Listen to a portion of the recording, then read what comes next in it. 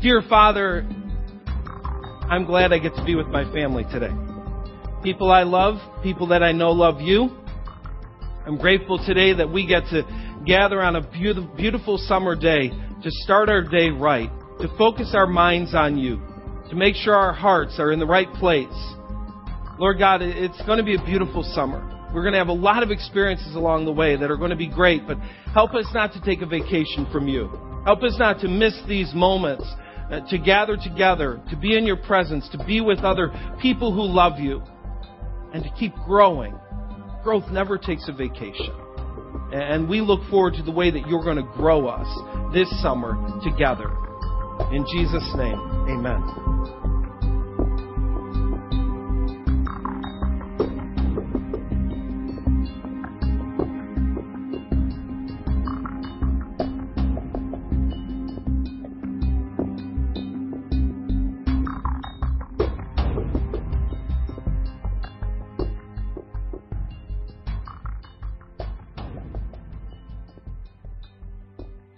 I have no idea how enthused we are to see everybody here. We've come to worship in community and learn in community and be the church. So what we'd like to ask you to do is introduce yourself to some of the community. Just kind of open your circle up a little bit. Pass out handshakes and hugs and high fives, and we're going to continue to worship together. Go for it. Lord Jesus, we give you all of our applause, all of our attention, all of our affection, because you and you alone could have freed me from the chains that once bound me. God, we thank you for everything that you've given us and that you continually give. This morning, as we spend it together, Lord, I pray that you would make yourself alive in our lives through your word and through your Spirit. We love you, and you have all of us. In your name we pray. And everybody who believed it said, Amen. Thank you for worshiping. You can have a seat. It is good to see you. My name's Dennis, and I told Justin, he came out to see me, I almost wore that shirt today, which would have been, oh my word, you'd have thought we'd had a church uniform or something going on. Kind of scary. It was my week to borrow it, so that's right. Woo! Hey, happy Father's Day to you dads, and that may be some of you are males, and honestly, some of you who are females that have had the job of raising your kids as a dad. We appreciate the job you do. We'll be honoring you more in a minute, but before we do, I wanted to break into where we're going this morning, where we're going this summer. If you were with us last week, you know that we've started a new tradition. In the summer, we're going to dive. We're calling this Dive 2011. Next year, 2012, exactly. And we're going to use it to focus in on a book of the Bible or a theological topic, something that just requires some extra study. We're taking the next 10 weeks, and we're going to be looking at this 4-chapter letter of the Bible known as Philippians. In these 4 chapters, Paul talks about the word joy or some form of it 16 times. And the reason we're going here is we all need to remember that God has given us an excuse to smile, to be reminded that our faith should be showing through on our faces. Last week we saw in Acts chapter 16 that Paul didn't just write about joy. He didn't just talk about joy. He lived it out. I mean, here's a guy, he's in shackles in a dungeon next to his partner, and at midnight, he just starts to sing and pray along with the person he's with. A real expression of joy. And we saw in that passage that all the other prisoners were listening. All the other prisoners were watching. And the same is true in our lives. When you're in your prison, when you're stuck in your shackles, when the junk of your life is going on, other people are watching. They're wondering, is your response going to be different because you're a Christ follower? Last week we talked about this as the theme, not only for that message, but really for the whole series, that pure joy finds a way to smile despite the most severe circumstances. No matter what's going on in your life, you may not be happy, because happy is circumstantial. But you can always be joyful, because joy goes way beyond circumstances. And we looked at a quote by a famous British Bible teacher, and I just want to bring it on the screen one more time. I love what he said. Unhappy Christians are, to say the least, a poor recommendation for the Christian faith. And we want to make sure that people aren't looking at us and going, man, I don't want what they've got. I need to look somewhere else. I've got to keep shopping. And he went on to say the joy of the early church is part of what made it so attractional to people. Part of what caused people to say, my goodness, this guy is about to be martyred for Christ, and he's smiling while it's happening. What in the world is going on with these people? I hope you brought your smile today. A lot of you used it at the doors. You said hi. You know, it was there. And we don't often think about smiling during a sermon. It does help. I mean, actually, it helps me to preach a lot faster when you smile. Anyway, I want to give you a reason to smile, to celebrate our dads. Got a little clip for you here. Have some fun with it. Here we go.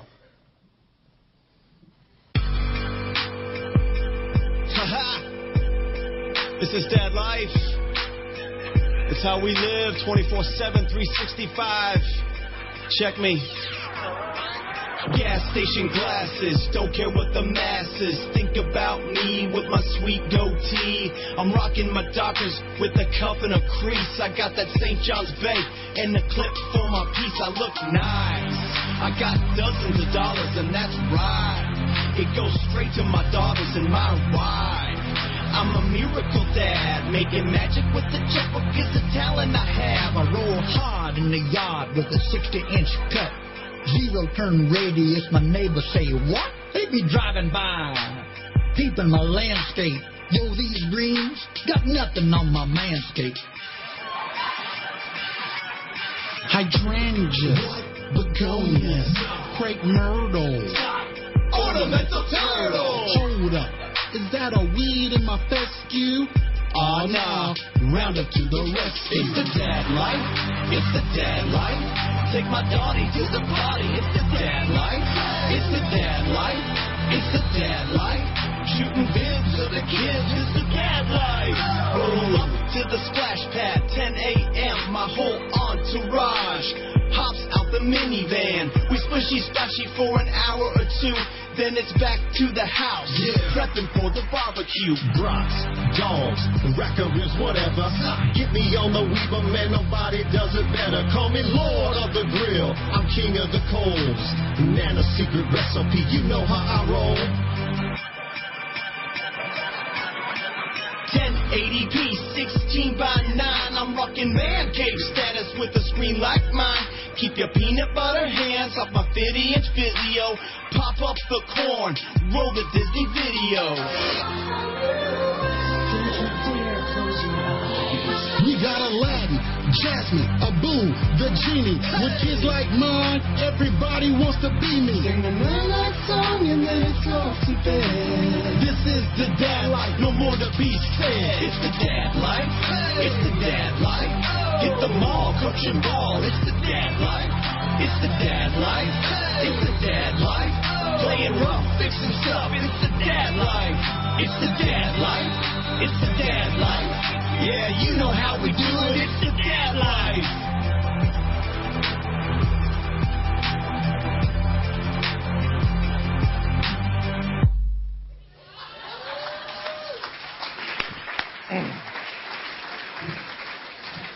Well, what do you think? Closing prayer, go home? I'm inspired, man. That's good stuff. I would like you to join me in prayer right now. God, when your Son came to earth to let us know who you are, to introduce us to you in a whole new way, and his disciples asked, how should we talk to God? You began by saying, begin with these words, our Father in heaven. I mean, of all the things he could have said, of all the things he could have called you, he said, our Father in heaven. I'm grateful that he used those words. I'm sad that in modern times that word gets tainted sometimes by the way dads act. I'm grateful that we have a bunch of dads here who show what God looks like by being a good father. And I pray that you would inspire us as men to live as men who help not only their kids, but kids everywhere to see what God looks like. God, I pray that would be the vision for our lives. That we'd say when someone prays our Father, that image would be a positive image. because they know some people who are living out what it means to be a real godly man. I thank you so much for the men in our family, in our church family. And God, I pray whether they have a child or not, you would help them be a godly father. In Jesus' name, amen. I want to play it again. This is good stuff. It'll be on the blog. In fact, I want to remind you, I know vacations are here, and when we're doing a series, you might miss an installment. It's on the podcast. We'll make sure videos are up so you don't miss a thing. I tell you what, when I think of the Apostle Paul, the man who wrote Philippians, there are a lot of words that come to my mind. I mean, he is brilliant. He's a brilliant theologian. There's no question about it. He's a professor's professor. When I get to heaven, I'm signing up for every class Paul offers. And I'm going to be first in line. I want to be there. I want to hear him. He's all in. There is no question of this man's boldness. You don't wonder where he stands when you're reading his books. You know exactly where he stands. He's passionate. He has a huge heart for God, a huge heart for the church. He has a huge heart for making disciples, just like Jesus said he's supposed to. There is one term that applies to him that you might be surprised that I use. There are times in Paul's life when he was lonely. When he experienced some real heart-rending loneliness. Paul knew what it was like to stand alone, and Paul knew what it was like to be alone. In fact, we hear it at the end of 2 Timothy. I've put the passage here on the screen, and I just want you to see excerpts from this. He's in prison. He is very lonely in that place. He says, Timothy, please come to me as soon as you can. He's desperate for someone to be there. He says, Demas has deserted me because he loves the things of this life and has gone to Thessalonica.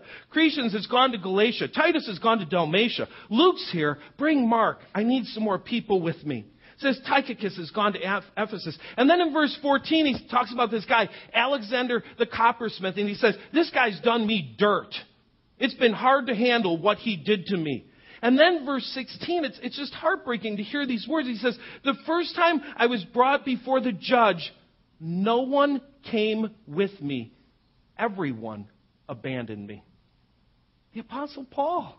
And we complain sometimes that nobody's there for us in our hard times. The Apostle Paul is saying, when I was taken into court, no one was there with me. I was alone. Paul feels the full weight. He feels the full weight of being alone. He knows what loneliness is. Loneliness is an overwhelming element of modern life. It's part of the times in which we live. So many people feel painfully lonely. I promise you, even today, here in the crowd, there's someone saying, I wish everybody knew how lonely I feel. I just feel alone in this place right now. And it's really kind of hard to believe. We have so many ways to stay connected. I mean, we have instant messaging, we have emailing, we have Facebooking and texting and Twittering and Gwaling and Foursquaring, all these things that help us to be connected. We have our friends on Facebook, we have our connections, our followers on Twitter, and yet with all of these connections, honestly, people just feel more alone and disconnected perhaps than ever. I still remember the first time I was at Willow Creek and I heard Bill Hybels say, of the human condition, every person wants this. They want to know and be known. They want to love and be loved. They want to serve and be served. They want to celebrate and be celebrated. And as I think about those terms, I can't help but believe that all this social media is about 1 in 4.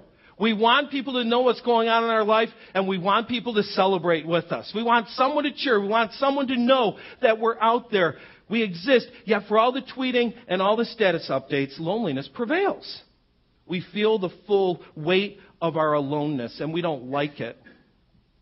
We've experienced a real generational shift, a shift toward seclusion. I mean, think about the difference between life when Dennis was 8 and a generation later. A biblical generation is 40 years. Think about the difference between these two times. People used to sit on the front porch. I mean, I'd go up and down my street. Everybody was on the front porch. Now, back deck, hide away from people. I don't want to be out front. We had the windows in our house open. We had the windows in our car open. You could hear everything that was going on. Now everything, climate control. People could be screaming that they needed help. I feel cool at 72. We want the climate right. When our family used to get home from church or from a place that we were driving, there was a little fight. Who's going to get out and open the garage door?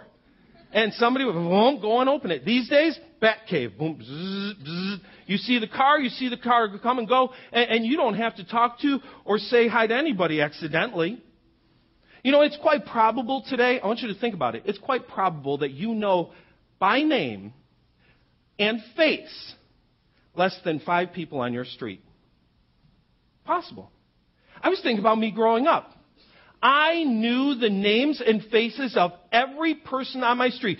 24 houses in all. I knew them all. Now, it was easier. I was 8. A lot of them were Mr. and Mrs., so I didn't have to memorize all the names. But I knew everyone was there. If I went to the store and I saw my neighbor, I knew who it was. These days, I could be reaching for the same gallon of milk, and I wouldn't know that it's the person that lives 2 doors down. Totally different. And that's not just true of this street, the street before and the street before. I mean, this has been part of modern life. You know, when we try to connect with people, they get suspicious. Invite your neighbors over.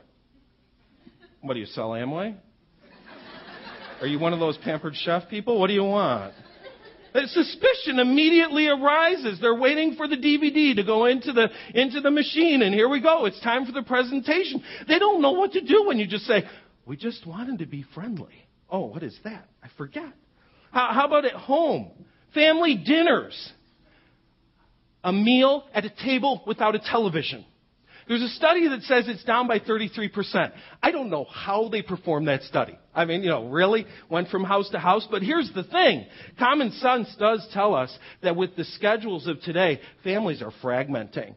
They're fragmenting in a way that they didn't before, which leads to further isolation, even in the home. How about what we're doing right here, right now? Do you know that people in my church growing up used to cook extra food because it was inevitable they were going to invite someone over after church? It was going to happen. It was part of the plan. I mean, it was a given. You were going to someone's house or you were having someone over. And you know what? I suspect there are a few people even here today saying, I would love that. And we wait for someone to invite us. Well, we're not going to initiate, but we wait and we walk away disappointed because it didn't happen. Loneliness prevails in 2011. People feel very alone. Now, we could spend the whole morning dissecting the sociological reasons for the transition. We could assess the damage. We could address the cures. But I just wanted to start today by saying it's real. People in our society feel lonely. People in the church are feeling the impact of isolation. The loneliness hurts, and honestly, it's not the way God wanted life to be. In fact, just the opposite. He created relationships for the purpose of transformation and life change. Don't you think it's part of the enemy's scheme to make sure that relationships are broken if it's one of God's greatest tools for growing people? Loneliness is magnified in modern life, there's no question. But it wasn't invented in our times. In this passage, in Philippians, in 2 Timothy, and in other places, we hear the crying loneliness of Paul. We hear a man who is in a dungeon, who is in shackles, who is longing to be with his friends, who just missed human contact with people that he knew loved him, and they loved him as well. Loneliness, isolation, abandonment, heartbreak and betrayal and rejection, just being left out and feeling overlooked. These can all rob us of joy. Nobody smiles when they're lonely. It hurts. We want friends. It can wipe the smile off of our faces. But it doesn't have to. It doesn't have to. This week we're going to zero in on a fact that may not feel good at the time, but it's true. It is this, that loneliness is a tool God uses to force our roots deeper into partnership with Him. Loneliness is actually a tool God uses.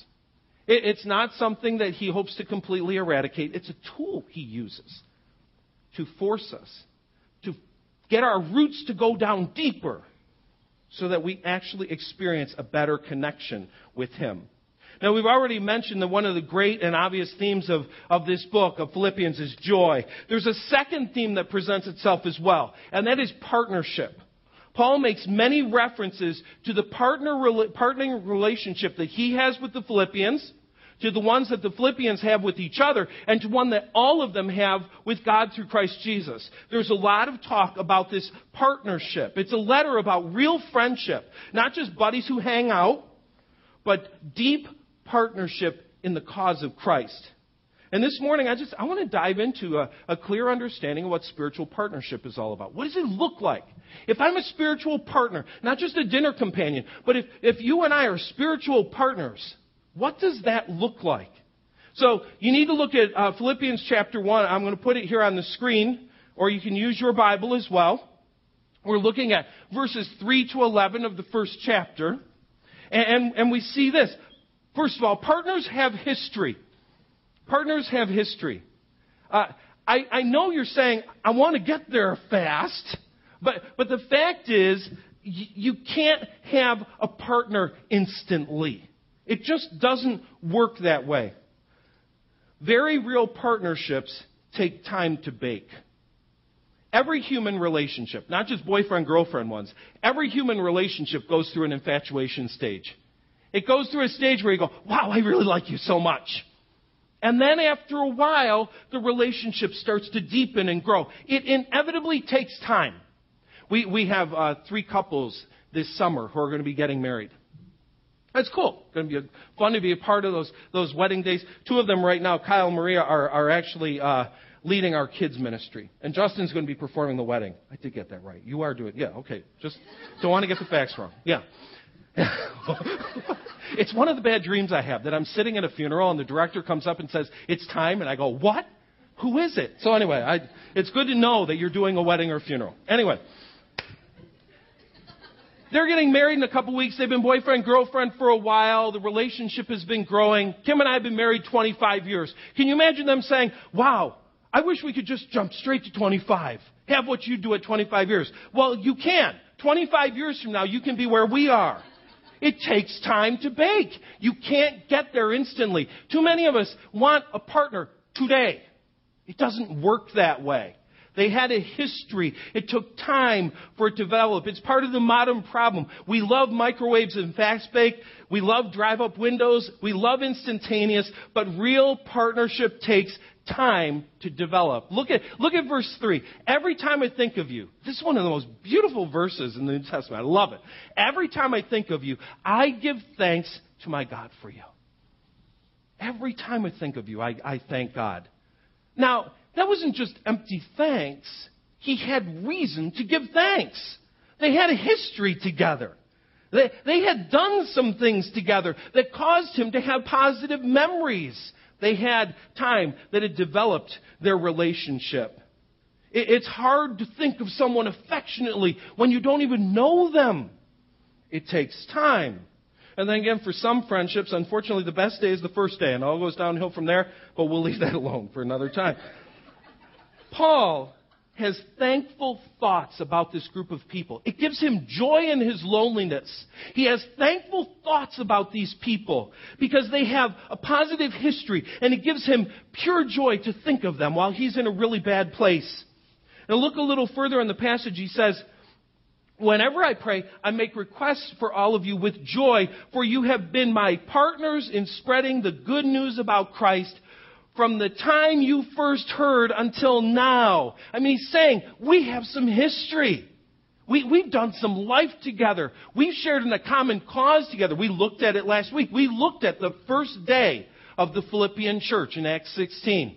When Paul arrives in town, he can't go to a synagogue. There is no synagogue. He goes down to the river. There are some people gathered, and he starts to speak, and Lydia agrees, yes, that's the gospel. She's in. She gets baptized. A little later, a Philippian jailer, what do I need to do to be saved? Paul and Silas explain it. Before you know it, he's being baptized. He's in. That was the first day, and he says, from the first day I knew you until this day, sitting here in prison, you bring me joy. Memories of you bring me joy. Partners have history. Now, what does that mean for us? Hey, history doesn't happen instantaneously. It's going to take some time. We need to make some investments in our relationships. At the very least, we need to make a time investment. If you're hoping for partners, but you're always too busy, you won't have any. There's got to be a time investment, but really beyond that, there has to be a heart investment, a development of oneness around a common person and a common person, that being Christ. Some of the greatest partnerships that happen in church life don't happen at a potluck. They happen in serving together. When we serve together, we start to develop partnerships together. So partners have history. Let me give you the second thing. Partners have supernatural power. There's a supernatural power behind this partnership. One of my favorite verses, verse 6. And I am certain that God, who began the good work within you, will continue his work until it's finally finished on the day when Christ Jesus returns. Some of you may know it more like, he who began a good work in you will be faithful to complete it until the day of Christ Jesus. There's something supernatural going on here. I love it. It says, God who started the good thing in you is the same God who's going to bring to the finish line the good thing that's happening in you. I think we have a misconception about the way the Christian life works. We think God saves us and then we do all the rest of the work. God saves us and we just got to make sure we get ourselves the rest of the way to heaven. That's not what this verse says.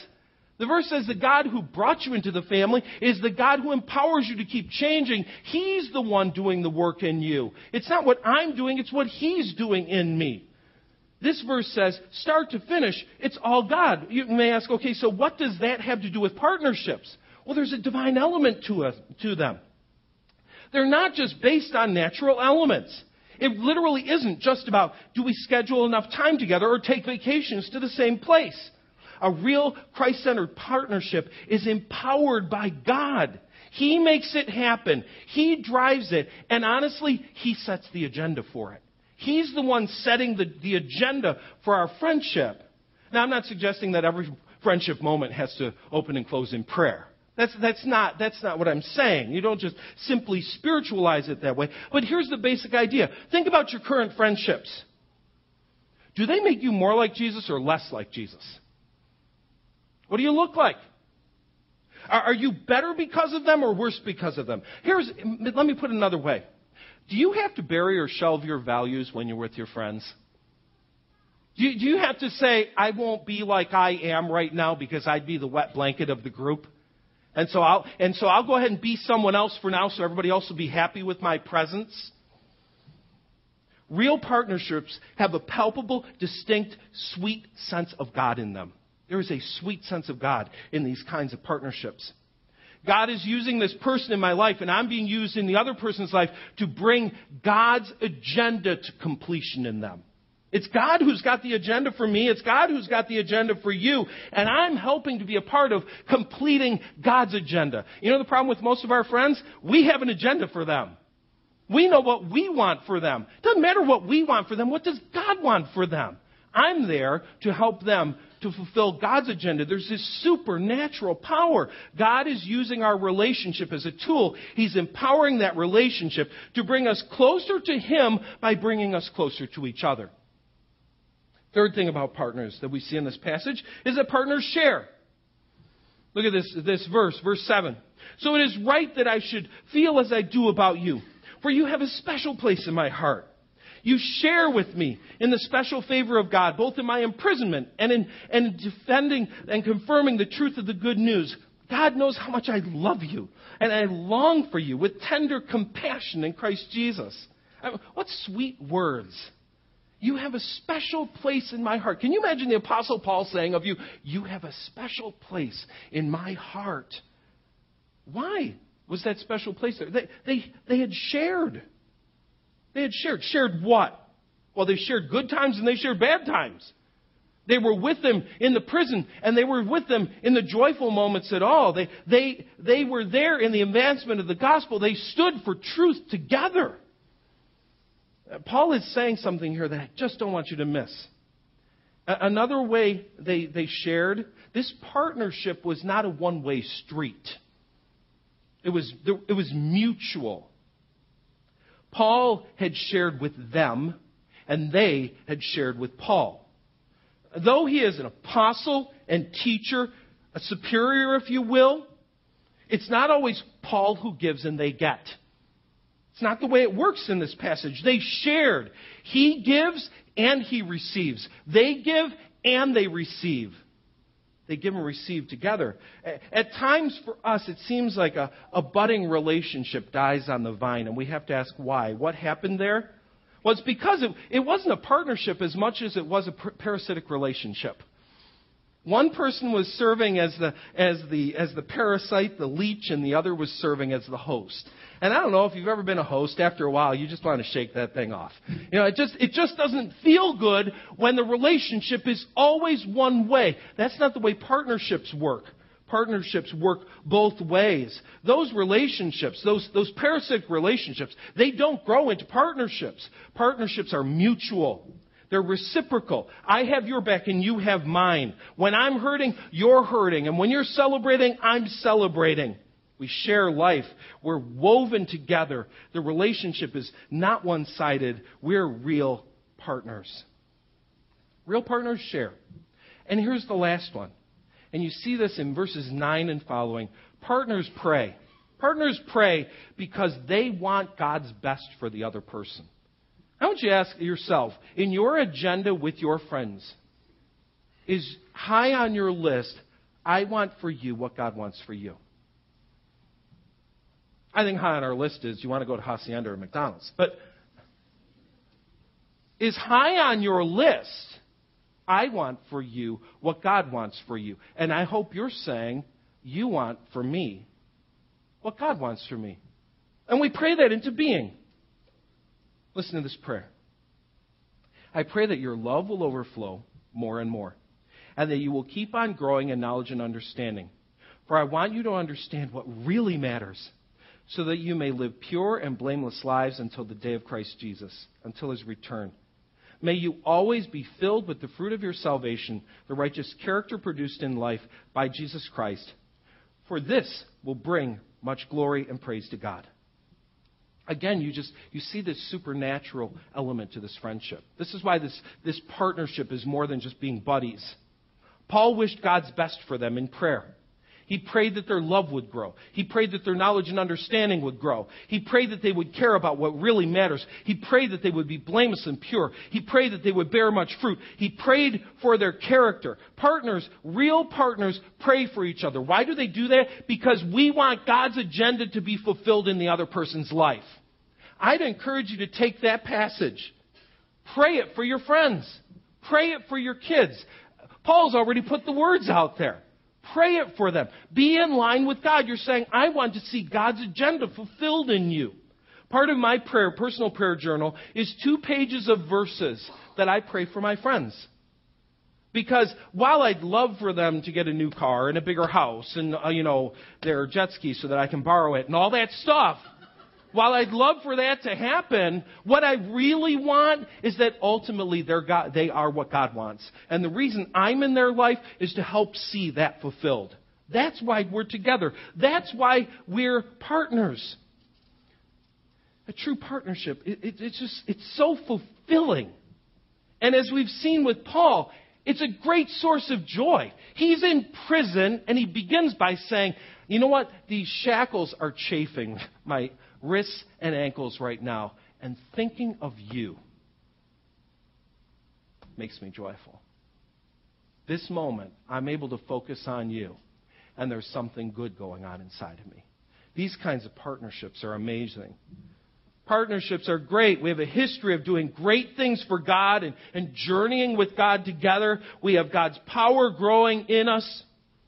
So as we grow together, we share good times and bad times. It's mutually beneficial. We pray for each other, wanting God's agenda for each other, not just our own. And I know you're hearing this, and some of you are saying, wow, that's what I've been looking for. I want a real partner. That's what I want. I'm glad you do. And know that if you want that, and you don't have it now, it's possible that some things in your life have to be adjusted. For example, we can't have partners and refuse to grow roots. If you like revolving door church, about every 2.5 years, you want to see what the other place is doing, you'll never get beyond, hi, what's your name? You got to dig your roots into a community of believers. You got to spend some time in a place and really let your roots grow down. Now, that's not a given. You can be in a place for 15 years and not have a friend. But you got to dig your roots down in a place. Other things, you can't have partners if you refuse to fix misunderstandings. If your idea of a friendship is, we never fight. Everything's always perfect. We've never had a disagreement. You know what that means? Somebody's stuffing their opinion. I'm sorry, it's not the magic you think. Somebody is just going, I'll eat my opinion. We'll do it your way again. That's what's going on. Because, if you're married, you realize this, I think, don't you? If you're not married, you watched us. You know the way this works. Anytime you're in a relationship, there will be disagreements. And I laugh because these days I want to do a whole sermon series on this, so I'm sorry I'm blowing it ahead of time, but Etch-a-Sketch people. Etch-a-Sketch is great. Oh, I didn't like that drawing. Oh, look, clean slate. Oh, I don't like that French. Oh, good, I can draw a new one. Come on. You don't get to be partners if every time you have a disagreement, you throw the person away like a foam cup. You shouldn't throw away foam cups, but anyway, you can't do that. You got to get through the junk. Getting through the junk is what helps you to become a partner and not just a person that's sitting with you at a ball game. You get it? You got to do the hard work. But here's the thing. Even if you get this kind of partnership going, I believe even then, there will be times that you will experience seasons of loneliness. Paul had these kinds of partnerships, and Paul still had seasons of loneliness. And you say, what in the world is that all about? Loneliness is a tool God uses to force our roots into deeper partnership with Him. While God wants you to have great human connections, His ultimate desire is that our human connections will draw us into better relationship with Him. The human relationships are not an end in themselves. He wants our human relationships to draw us into a deeper connection with Him, who is our only true and lasting source of joy. You will never find everything you're looking for in another human being. It just won't happen. The only true and lasting source of joy is God. And there are times that God will send maybe a moment or a season of loneliness into your life. And you're going, what am I doing wrong? What's with my breath? What's going on? Why don't people want to be around me? I don't think it's a curse. I don't think it's because you necessarily did something bad. I think it's because God's saying, if I were your only friend, would that be enough? Because in a sense, He is our only true friend. He's the only one that will never betray us. He will never disappoint us. He will never let us down. If I were your only friend, would I be enough?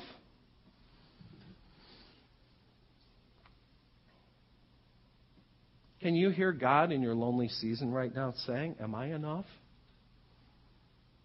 You really have to have all the noise, or am I enough? You say you want a relationship with me. Am I enough? That's what this is all about. I think God wants you to have partners. I do. I think your partners are the tools that lead to lasting change. But loneliness is a tool too. It's not just a curse, it's a tool. It's a tool that sometimes causes us to reevaluate what's the friendship all about. And it's a tool that causes us to evaluate what are we all about. And it ultimately pushes us to say, I pick God. He picked me. I pick Him too. That's where I want my friendship to grow the deepest. Let's talk to our Father right now. I don't know, God. There are those of us, we have a personality that likes being quiet. We enjoy those moments of solitude. But I don't know that there's really a well-adjusted human being that says, boy, I just love loneliness. It's the best. I love never being with people. If I could just live on a desert island, it'd be the happiest place in the world. There's something in us that wants to connect with others. And I pray that maybe the lonely season that we're experiencing right now, it would push us to do two things. One, it would help us to evaluate, are we really pursuing partnerships, or do we just have a bunch of ballpark buddies in our lives? Are we really partners with other people, or are we just, checking each other's Facebook status? But then beyond that, God, you're pushing us today to ask that harder question. Am I enough? You're asking, am I enough? And I'm afraid if we were to answer honestly, someone would say, no, I want more. We'll sing it, all of you is more than enough. But do we mean it in our lonely moments? Because it's a tool that you're using to wake us up to the fact that the only way satisfaction will be found is in you. Draw us closer to you today. In Jesus' name, amen. We're going to move into a really beautiful, meaningful block of worship where we get the chance to connect with God. Can I encourage you to do that this morning? Don't just sing. Or not sing, or whatever you do during this time. Connect with God. Think about what the words are saying. The first song's tough to sing if you're going through tough stuff. Don't say the words out loud unless you mean it. And if you don't mean it, figure out why not and get it fixed. Let this be a really meaningful time of connecting with the one person in the universe who can be the only friend who will never let you down. Jesus, it touches our heart to know that this new life that you've given us to enjoy, the one with which we run free and sing and dance, this new life that you've given us, you began. And even in the appearance of absence of other people, it touches our heart to know that you who began this good work, you will walk with us step by step by step by step by step. In our moments of loneliness, of rebellion, of chaos. And you will walk with us step by step until we see you face to face. We appreciate that. In your name we pray. As we continue to worship, we're going to celebrate that deepest moment of loneliness that we never had to experience. If ever there was a time where there was a human being who called out and heard his own voice echo, hello, is there anyone out there? Is when Jesus waited in a garden, sweating blood. And 24 hours later, as he hung on a cross and cried out to his Father, why have you forsaken me? That moment when holiness had to be separate from the totality of sin. It's a moment that we were supposed to face. But praise Jesus, we don't have to. Our servers will come now and serve us communion. And feel free to take it when you're ready and use this moment to meet with God.